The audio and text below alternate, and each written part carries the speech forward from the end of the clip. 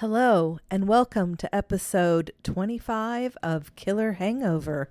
I'm Bettina, And I'm Beth. and today we are going to talk about Tennessee, a true crime in Tennessee and a paranormal from Tennessee.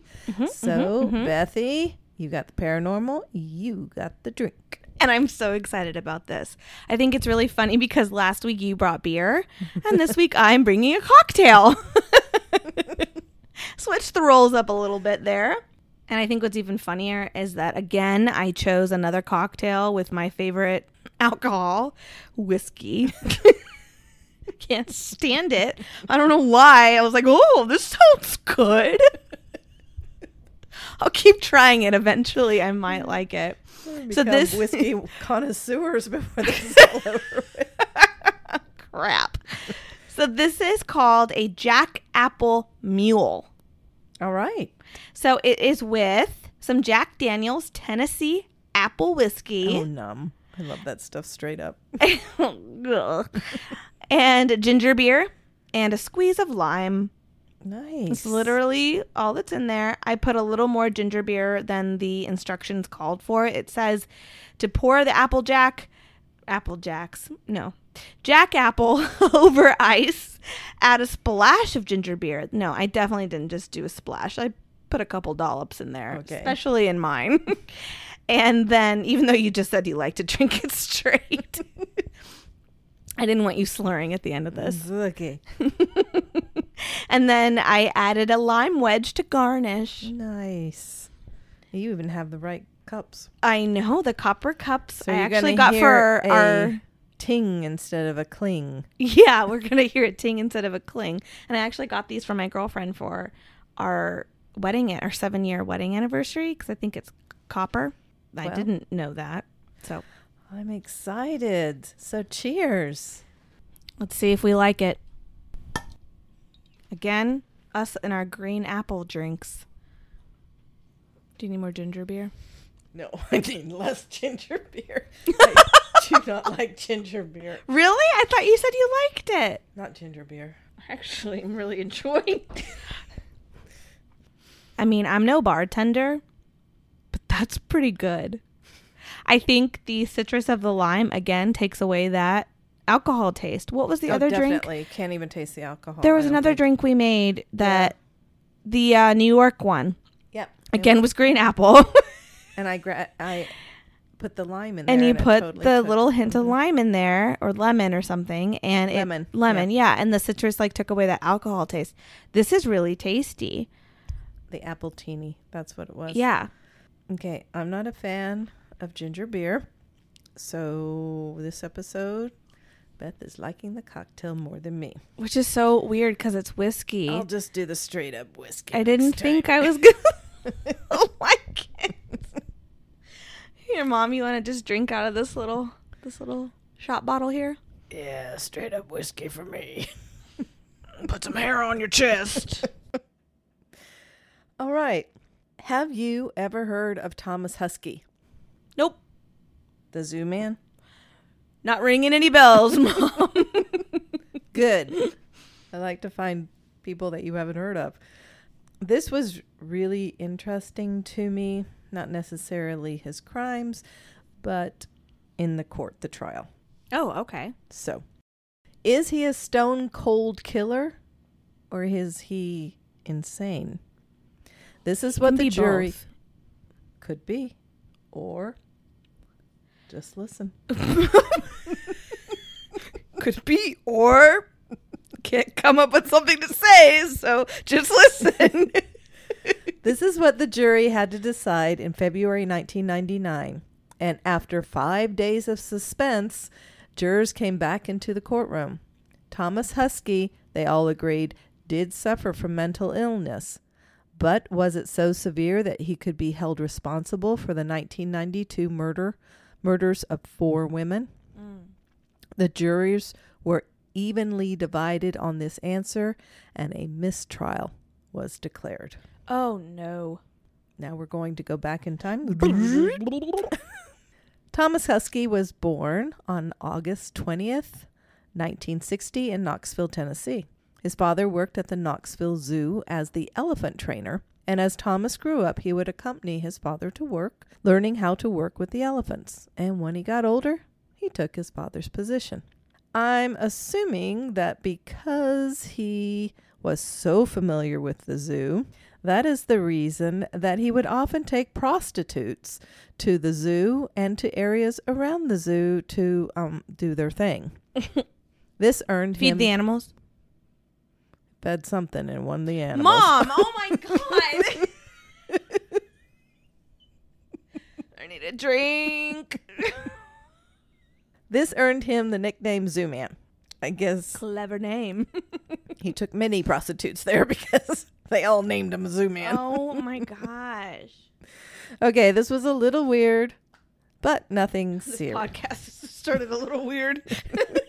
But nothing serious. Then things turned. In February 1992, a woman ran into the Knoxville police station telling them a lie, which led the police to a rapist. Now, I know that sentence just made no sense, but it will. Confused. That's pretty easy to do, but... Oh my God. Tom Presley, a retired Knoxville police investigator, said that the woman told him that she had been kidnapped and taken to the country and raped. She was then tied up and robbed. She led him to the spot where the incident happened, a wooded area favored by prostitutes and johns, where old mattresses and used condoms littered the ground. Oh my gosh, that's disgusting. I'm just painting the picture for you. Appreciate it. Presley recalls that when they got to the dead end of the road, the woman said, "There's his car." Oh, so he was there? Sure enough, Husky was in the woods with yet another woman. This guy's got a couple problems. Presley arrested Husky, but the case was handed over to another agency after the women admitted to being prostitutes. So the lie was she was not kidnapped and raped, but she was tied and robbed. The women refused to testify, so Husky was set free. Uh-oh.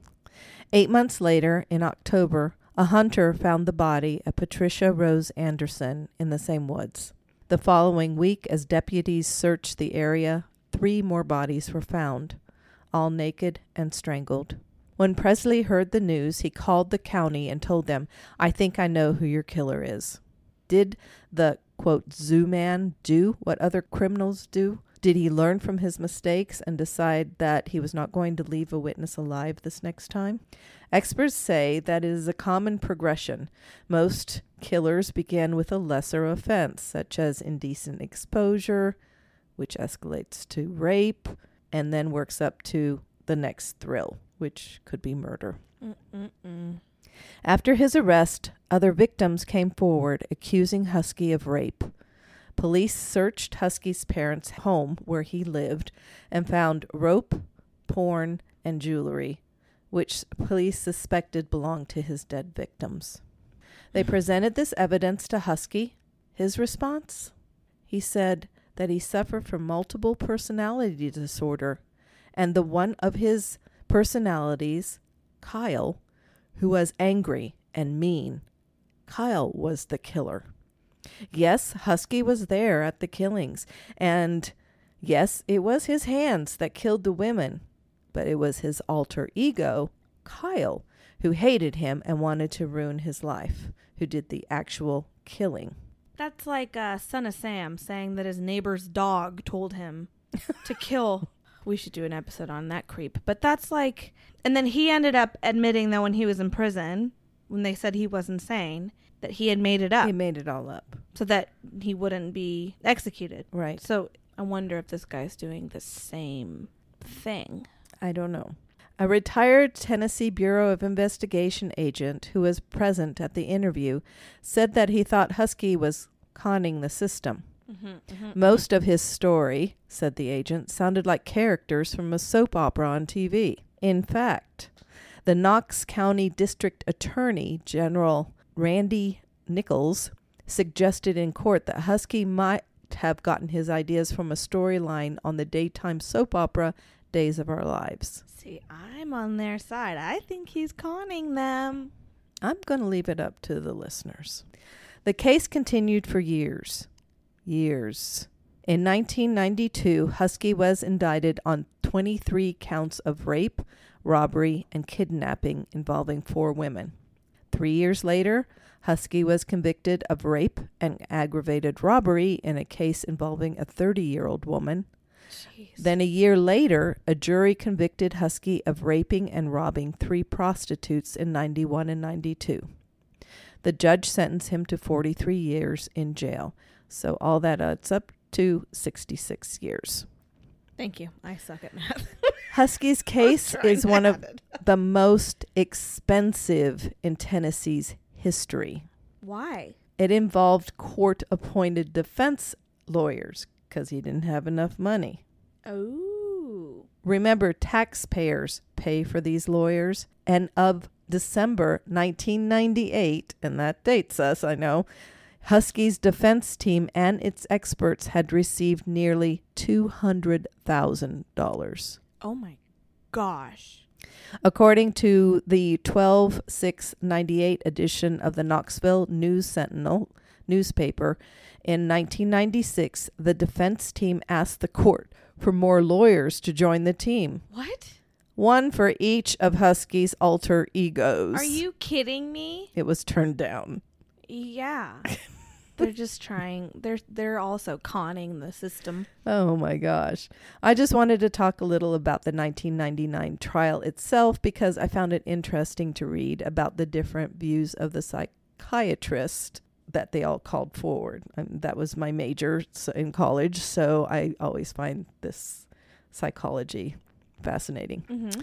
So for the defense, 3 nationally known psychiatrists, Dr. Robert L. Sadoff and Dr. Richard Kluft of Pennsylvania, and Knoxville clinical psychologist Diane McCoy, all believed that Husky had multiple personalities. Interesting. This multiple personality disorder was caused by severe traumatic events in his life. What was his IQ? Was he really smart or no? No. Okay. Sadoff, and I don't know exact numbers. I get all these criminals mixed up in my mind and their IQs. Sadoff, and especially McCoy, worked with Husky since his early arrest. McCoy said that Husky told her about a substitute teacher that was at his junior high school when he was a teen. She recruited him into a prostitution ring in the mid-1990s. She recruited him? Mm-hmm. I am not going to go into detail, but suffice it to say, Husky was involved in some edgy sex involving men. He was in middle school? Yeah, it was a junior high. The special place in hell for people like her. The sex included men and women. So he also stated to McCoy that as a punishment, he was the recipient of a gang rape involving men. One even was a cop named Sergeant Blackie. Sending him to jobs, the substitute teacher gave Husky code names such as Kyle and Timmy. This gave him insight as to what character he was to adopt for his client. Oh my gosh, just got really sick to my stomach. These names happen to match the personalities that appear in Husky. I mean, he's obviously been affected by these code names or anything. He's still like playing their roles. So would you classify that as a personality disorder, or would you just say he's just insane? Well, he might not even be playing them. A lot of times when people are abused, they go into themselves, sort of. And sometimes that does develop a personality disorder because their real self withdraws and perhaps another, quote, self comes forward. So I don't know. To me, it's a fascinating, I guess, behavioral disorder. Ugh, I don't know. Have you seen the movie Split? No. It came out in it had to have been 2016, 17, I think. And it was with James McAvoy. I know you probably don't know. Ringing any bells? Ringing no bells. But he would kidnap girls, and I think he had over 20 different split personalities. Holy smokes. And it was so crazy because he would like dress as them, and he had been abused, and so he had like all these personalities to like get past experiences that he had. And it was just an incredible way to see how that kind of works in people's mind. Yes, exactly. It's sad. Doesn't make what they did right by any means. It's a mental disorder. It's just crazy how what you do to others, how that affects them, and then it affects other people, and affects other people. And be nice to everyone. Wow. A whiskey gets to you guys. Moving on. Going back to Husky. I will say here that Sergeant Blackie has never been located. And the substitute teacher supposedly does exist, but never appeared in court. What? So, aren't you summoned to court, though? But didn't they, like, follow into her sex ring she was leading? So did they and not find anything? And that's why she was never called to court? I hate this. Questions with no answers. Because I think that his defense would definitely have called her into court had she been found guilty of this. There was evidence behind what they were claiming. Right. I don't know. Just saying. That's frustrating. Sadoff wrote in a letter to the defense attorneys that it was clear that it was the alter ego Kyle who is violent and who committed the rapes and murders of the women. Thomas, he said, has no memory of the incidents and has no intention of harming anyone. Okay, so put Kyle in jail and leave Thomas out. McCoy wrote in a report made public in 1996 that, quote, not only did Kyle admit to the killings, he admitted to making statements to the police, which he said were not necessarily the truth, but were what he thought the police wanted to hear from him in order to implicate Tom. This is from the 1/10/99 edition of the Knoxville News-Sentinel newspaper. According to the Philadelphia psychiatrist Kluft, Husky believes in the other personalities, but also believes he's not mentally ill. Instead, he believes he has a gift. Oh, boy. But he does assume that Kyle did the crimes. Now we're going to the prosecutor. Switch sides of the table. The prosecutors also called well-acclaimed psychologists for their defense. Michael Nash and Dr. Herbert Spiegel of New York. Interestingly enough, Spiegel used to substitute for the therapist of the woman known as Sybil. Back to, I believe, the 70s, Sally Fields played Sybil in this movie, and she had multiple personalities. Okay. There's also a book by the same name, Sybil, which I read way back when. Okay. Fascinating. So this guy that they called was a substitute for the therapist of Sybil. Interesting. I thought so. Spiegel believes that Sybil was coached by her therapist to attest to her multiple personalities. Ooh. He believes that multiple personality disorder has been overdiagnosed by therapists and psychiatrists over the years. So he believes that even Sybil did not actually have multiple personalities. This is just probably my ignorance, but I almost feel like I could easily come up with that. Like when I'm PMSing, we're going to name her. It is a different person. Felicia. And then when I'm mad at my kids, or when I've had some whiskey and I'm chatty, we'll call her Samantha. Like, you know what I mean, though? Chatty like, Cathy. Man, that was clever. But I feel like it'd be kind of easy to come up with that. That's my ignorance speaking, though. Well, I don't... See, that's why I'm leaving it up to the listeners. There is this diagnosis. I mean, it is a diagnosis. No, I do think people really do suffer with it. I don't mean to minimize that. I do think people probably do suffer with it. But was it in this case? I don't know. I mean, He's obviously very troubled, though. Yeah. Family members and friends have stated that Husky was a loner and had an imaginary friend as a child. He would wear a cape and play he was Superman.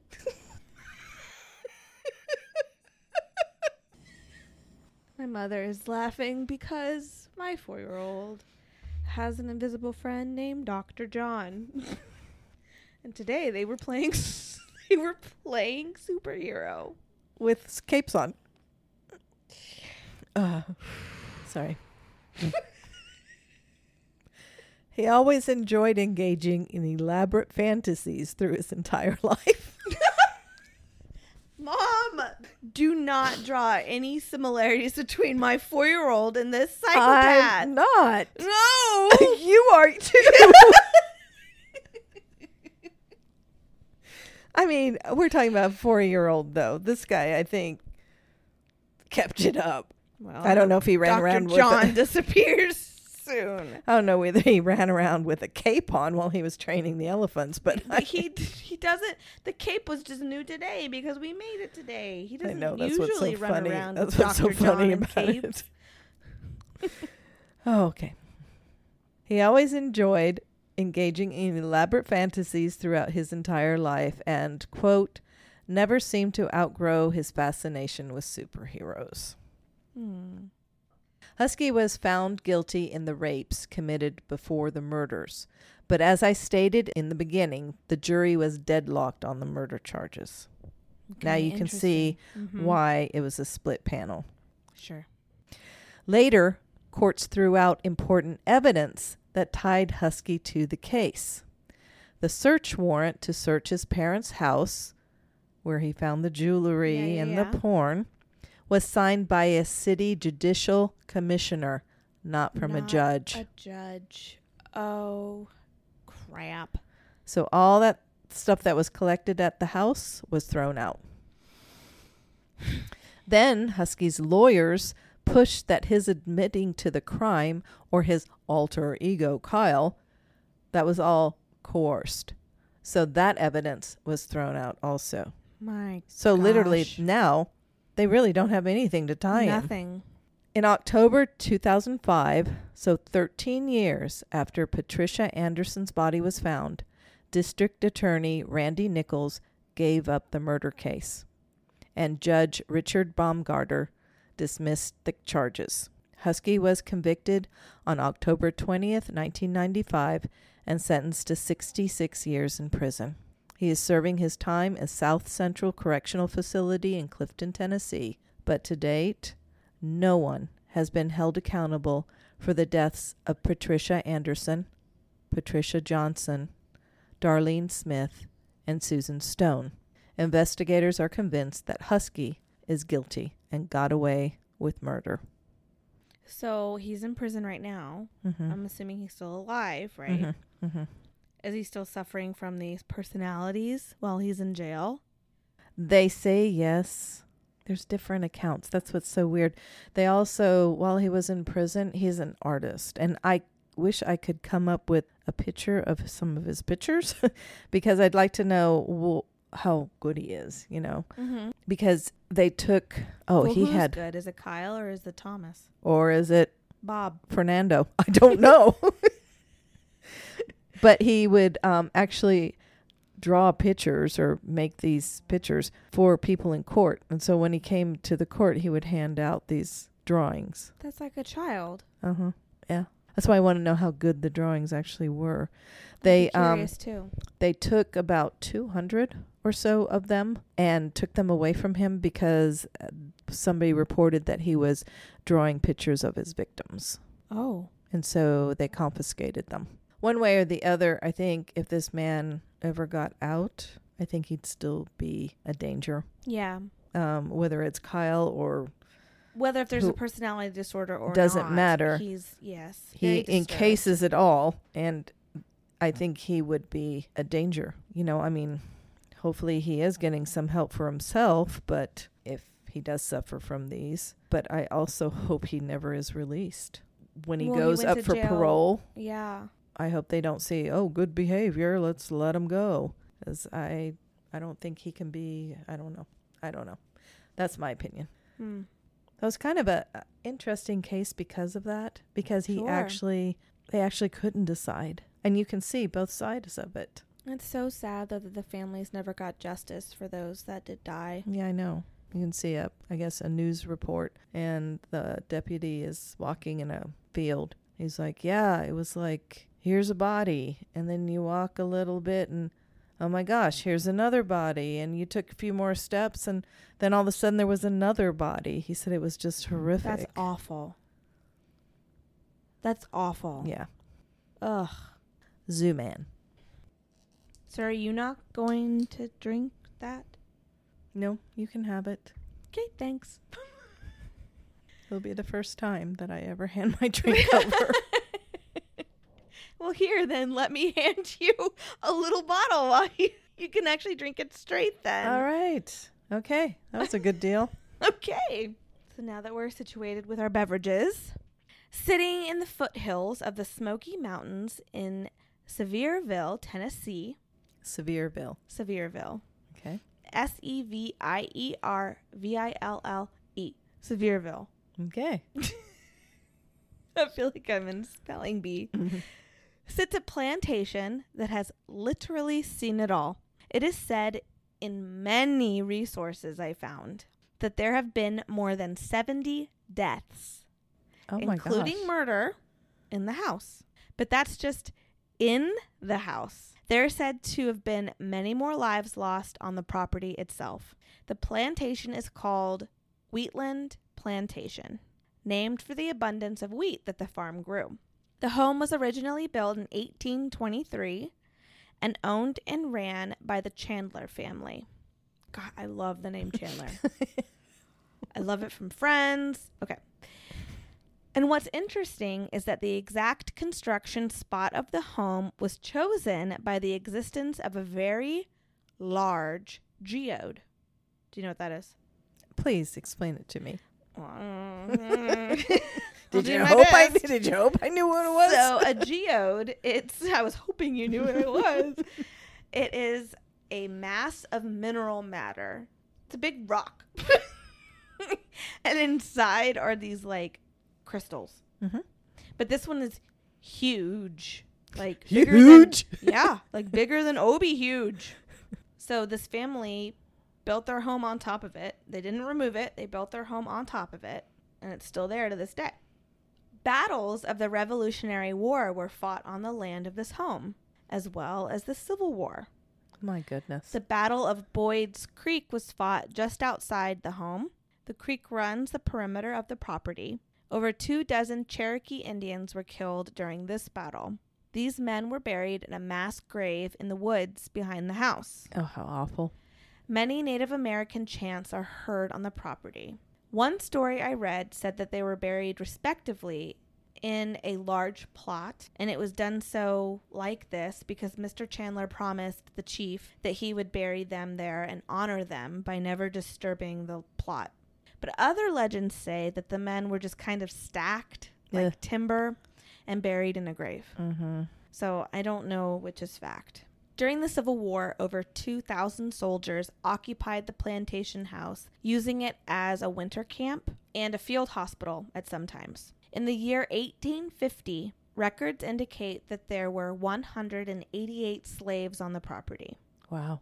It is believed there were much more before 1850, but the owner was very savvy with technology, and so industrialization was just kind of starting at the time. So he didn't need them. Field hands. Yes. When he first built the house, he had an English tin roof shipped in from Europe. I love those. To make it fireproof for the time. Oh, I like the sound of it. So there's just like layer upon layer of history at this home and this plantation. At the time of the Civil War, the owner's name was Cameron, and he is said to have treated the slaves very well. So much so that even after the Civil War and the slaves were freed, most of them remained and worked for him, chose to do so, living on the property or just even next to it. On his death, he even gave a great amount of land to them. There's a cemetery on the property where 70 or so grave sites are for some of those African slaves that lived on the property. Mm-hmm. The cemetery also has 2 burial sites for 2 Revolutionary War soldiers as well. Wow. Is this the same area that the Indians were also buried? They're buried in the woods, literally like right behind the cemetery. Okay. Much paranormal activity happens at this home and on the property. That I can imagine. Like I mentioned before, chanting and singing is heard from the woods. Flickering candles are seen kind of roaming about the house from the road that now sits basically directly in front of the home. Has the home been kept up, or is it in shambles? There. Oh, okay. No, it's been kept up. Phantom gunshots, moans, and disembodied voices are heard. I'm actually going to stop here, and I'm actually going to cover this paranormal a little differently than we've done, because we've covered haunted houses and plantations before. I wanted to do a little something different. I watched this YouTube video called Wheatland's Walkthrough on October 22nd, 2016. This video is done by Angel Lee, a Southern spiritual messenger. She was actually on vacation in the area with some family and friends, and they kind of spontaneously stopped by the property. At the time, it was like a museum. Okay. Did she have any idea about its history, or? No, she did not. Just, this is a cool place to stop. Yeah, and she was just visiting the area with her family and friends. And so they just spontaneously stopped here. And the owners at the time, John Burns III, Richard Parker, and Lee Johnson, let them come in and film. And how do I explain this? So, like I said, it was a very spur-of-the-moment trip, and the video is not edited. Okay.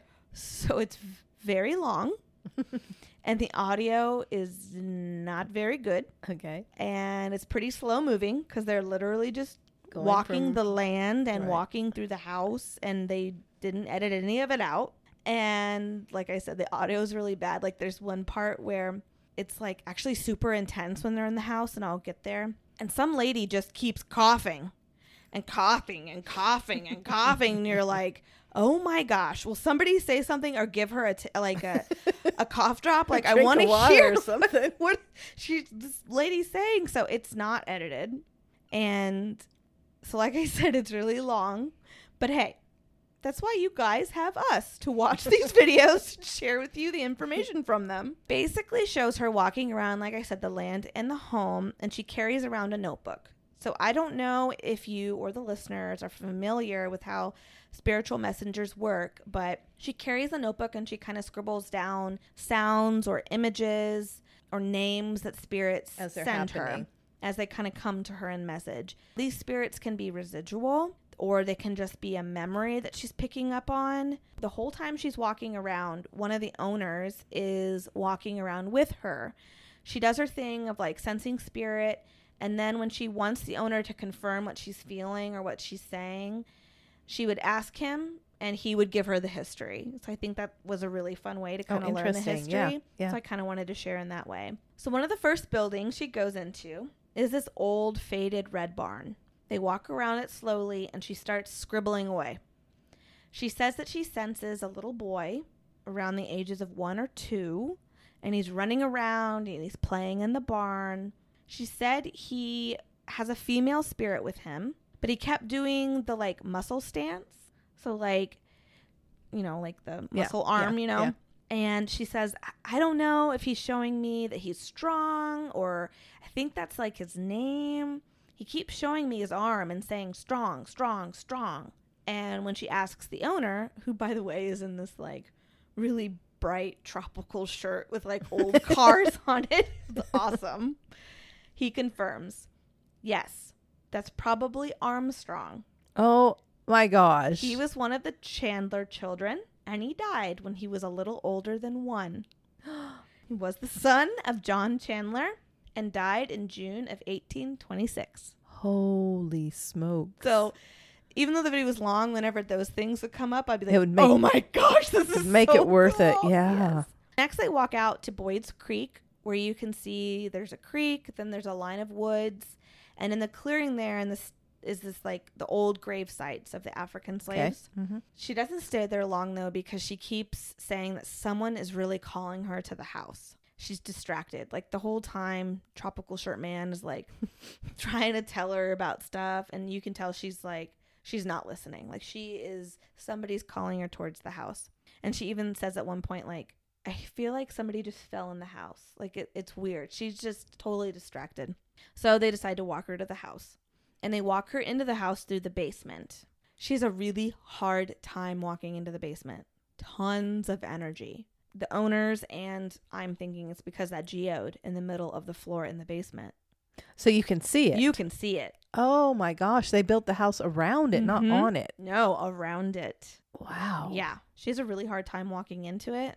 And she actually didn't even know what a geode was. And so they had to like explain to her what it was. And she just kept saying like, ugh, I feel really sick. Like it's really hard. I got to get past all this energy. So it was crazy. So while in the basement, the lights start flickering. And as she's like scribbling in her notebook, the lights just start going. It was so crazy. And a man comes through to her telling her his name is Morg. She just keeps hearing Morg, Morg. And he tells her that he's hiding out down there. And she just keeps telling this lady she's with, like, his name is Morg. He keeps saying Morg and he's hiding. And she, somebody from her crew, because I think they do other videos that they edit. So he's there and he has a millimeter with them, which shows you like electromagnetic fields. So it has this little meter ticker. Mm-hmm. And when a spirit's around, and even if you hold it up to a light, you know, like electricity, you'll see that spike. Mm-hmm. But they're obviously not near this. This is in the basement. There's a couple those old dangly lights in the basement, but there's nothing really to set it off. It's like old brick walls. And the geode wouldn't do that? No. They were in another part of this basement now, away from the geode. She tells this guy, the guy that's holding it, she says, there's a shadow next to you. And as soon as she says it, the millimeter spikes. Wow. So she's scribbling away in her notebook and repeating Morg, Morg, Morg. She says like, I don't think he died in the house, but he has something to do with the house. So she turns and she asks Tropical Shirt Guy and he answers, yep, that's probably William Morgan. He built the house. Oh my gosh. He was a Freemason. He was known to hide out from authorities in the basement. No way. It was the last known house still standing that he had built. Wow. After he tells her this, a disembodied voice is captured. I mean, crystal clear. Again, there's no editing or anything. Right. You just hear this little kid saying, can you hear me? That was just crazy. That was so crazy. So Tropical Shirt Man also gives some weird fact that Freemasons always built things in threes. They divided everything in threes. Because of this, the home's square footage is 666 square feet. Oh, that's not good. It's interesting. Now, they move into the house. They're standing in the parlor, and Angel starts scribbling, and she says, okay, there was a Blanche here. Tropical Shirt Guy says, turn around. Angel she turns around, and she just gasps. She goes, Jesus Christ. Tropical Shirt Guy shows her a portrait of an old woman hanging on the wall behind her. This is Blanche McMahon, the last heir to live in the home. Oh my gosh. This lady really. They move into the dining room and Angel says, okay, a male is coming through. George. Oh, it gets better. But then she kind of just moves on from that. That's all she says, George is here. And then she just moves on. Oh, George. She moves into the entryway by the stairs. And she says that something is drawing her in there, but it's very angry. She explains that she feels there was a dispute and a lot of anger. So Tropical Shirt Man tells her this story. And this was the time that the coughing started. So you don't know if you got the whole story? I couldn't really get the whole story from the audio. So then I had to go into research and what it was. So I did the best I could. The farm was originally meant to be left to Revolutionary War veteran Timothy Chandler, but his mother and the rest of the family thought he enjoyed alcohol a little bit too much to manage the farm. So instead, it was left to her grandson, John Chandler, Timothy's son, in 1819. Under John's management, the farm grew steadily and became the area's largest farm. He was very successful. John, owning the plantation, never sat well with his father, Timothy. Rage started to build within Timothy. Many fights, threats, and altercations arose between the father and son, eventually boiling over. Now, there's two different stories that I read online, but in both, Timothy, the dad, was coming down the stairs pointing a gun at his son, John. Oh my gosh. Now, one story says that in defending himself, John hit the gun away with the fireplace poker and in the scuffle ended up accidentally stabbing and killing his father. Another story, of course, is a little darker and says that when he hit the gun away with the fireplace poker, he proceeded to bludgeon his father. So it wasn't an accident. I don't know if it was or not, but I don't know. You don't know, but you don't know? Okay, we got it. You don't know. Regardless of what story you believe, Timothy was injured and went to the parlor to suffer from his injuries. He lay on the floor and eventually bled out. Now, from what I read, legend had it that the blood on the floorboards could never be cleaned away. Owners after owners would clean, and they even had the boards sanded back, and it would return. And I kind of eye rolled at this information. I mean, it's the same spooky story that was told about Lucy killing her husband Herman in the stairs. Ranch. Right. But in this video, Tropical Shirt Man is telling the story, and before even getting to the part of laying on the parlor floor suffering, before he even gets to that part in his story, she walks over to the parlor and puts her hand down to the floor. And as she does that, the camera kind of pans down with her, and you can noticeably see a dark stain on the floor. It's not super dark, but you can literally see the floorboards have a different hue in a couple spots where the body had lay. And she even went there before he got to that part in the story. So it was weird. So she stands to move on, and she keeps saying, I keep getting a George. He just keeps popping up. And no one seems to know why or who he is. We do. And she's just baffled. Yeah, I think it's our George. He knew I was going to watch this video. Angel walks back into the dining room, and she starts picking up on a Sam or a Samuel. She says that he's dancing under the sun, and he's pointing at the sun. She said that Blanche was with him, and the Sam or Samuel guy, he just was dancing in the sun, and they're pointing at the sun. Tropical Shirt Man confirms Blanche's son's name was Samuel. Jeez. It just got crazy. So Angel says, I'm picking up on a TH something Z. And Tropical Shirt Man says, yeah, that's my great aunt Thurza. She's with me a lot. Oh. It was just crazy. So again, she walks through the entryway to go upstairs, and her cameraman kind of gets lightheaded.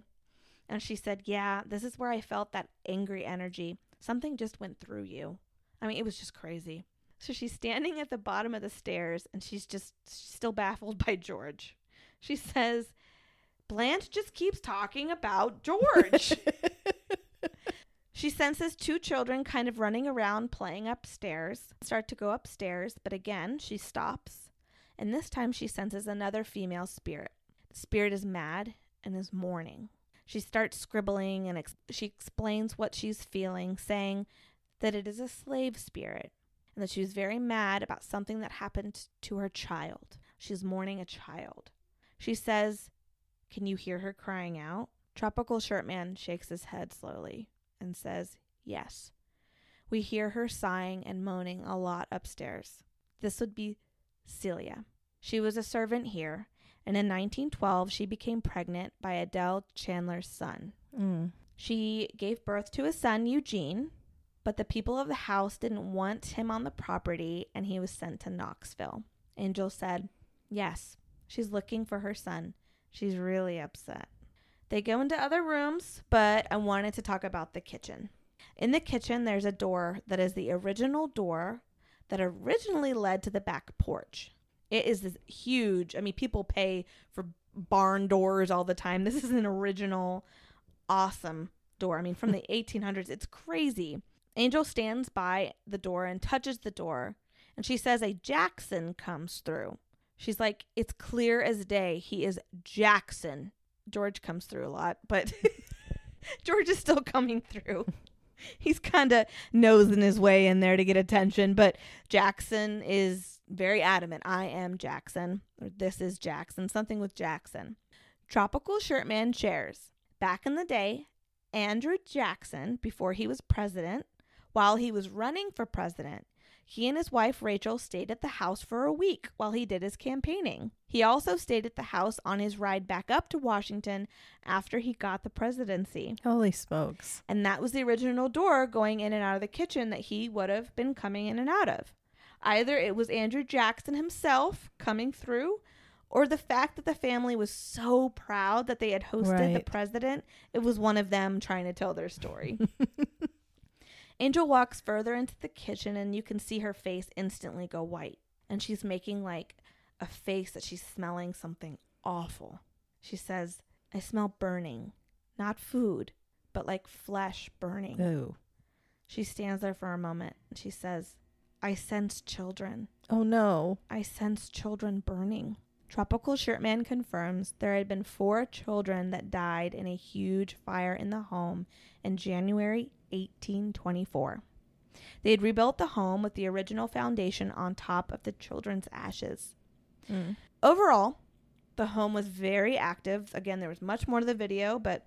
Geez, how many spirits are there? It was crazy. They have a lot of paranormal groups that go through that have done investigations there. So like I said, the home was a museum for a while, owned and operated by Tropical Shirt Man. But upon looking at TripAdvisor, it looks like the museum was closed to the public and is now a private property since the spring of 2017. Wow. I wonder if the owners right now... So I read like on TripAdvisor, because I always like to get reviews on there. And the last one I saw that was a couple months ago said that, oh, I was really bummed to see that this isn't a museum anymore. There's like kids' toys out front and children playing out there and everything. I don't think it was Tropical Shirt Man because he was probably in his late 60s while he was doing this tour with her. They were trying to keep it in the family. So I don't know, it could just be relatives. I see. But... who now reside there. I just think that's crazy that how awesome for them to be keep passing private residents that live in this such a historical home. And keep passing it. Yeah. In the family. That would be so cool. Nothing malevolent or anything like that. She could just sense that there had been arguments or... there were so many other stories I read, but we could sit here all night because it's very interesting because it's been there for so long. Right. I guess there was a guy that was, I don't know, he's doing something illegal with, not whiskey, but moonshine. Okay. And the sheriff came and they wanted to arrest him. He's like, you can't arrest me without a warrant. And so the sheriff left his deputy there standing outside the door while he went to go get a warrant, came back, and that guy had killed the deputy. So there was like, oh my gosh. There was a lot of these stories. There was a lot of death there at this home. And families had been living there. So you have a lot of the up in the master. I guess a lot of owners had, died in their bed up there. And interesting. It was really cool. So I thought I could tell that a little, with Tropical Shirt Man's help. So that's what we call him. Oh, fun. Thank you.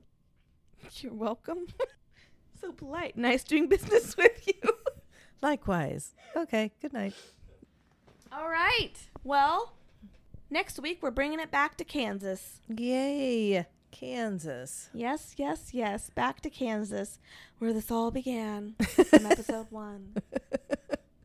That's right.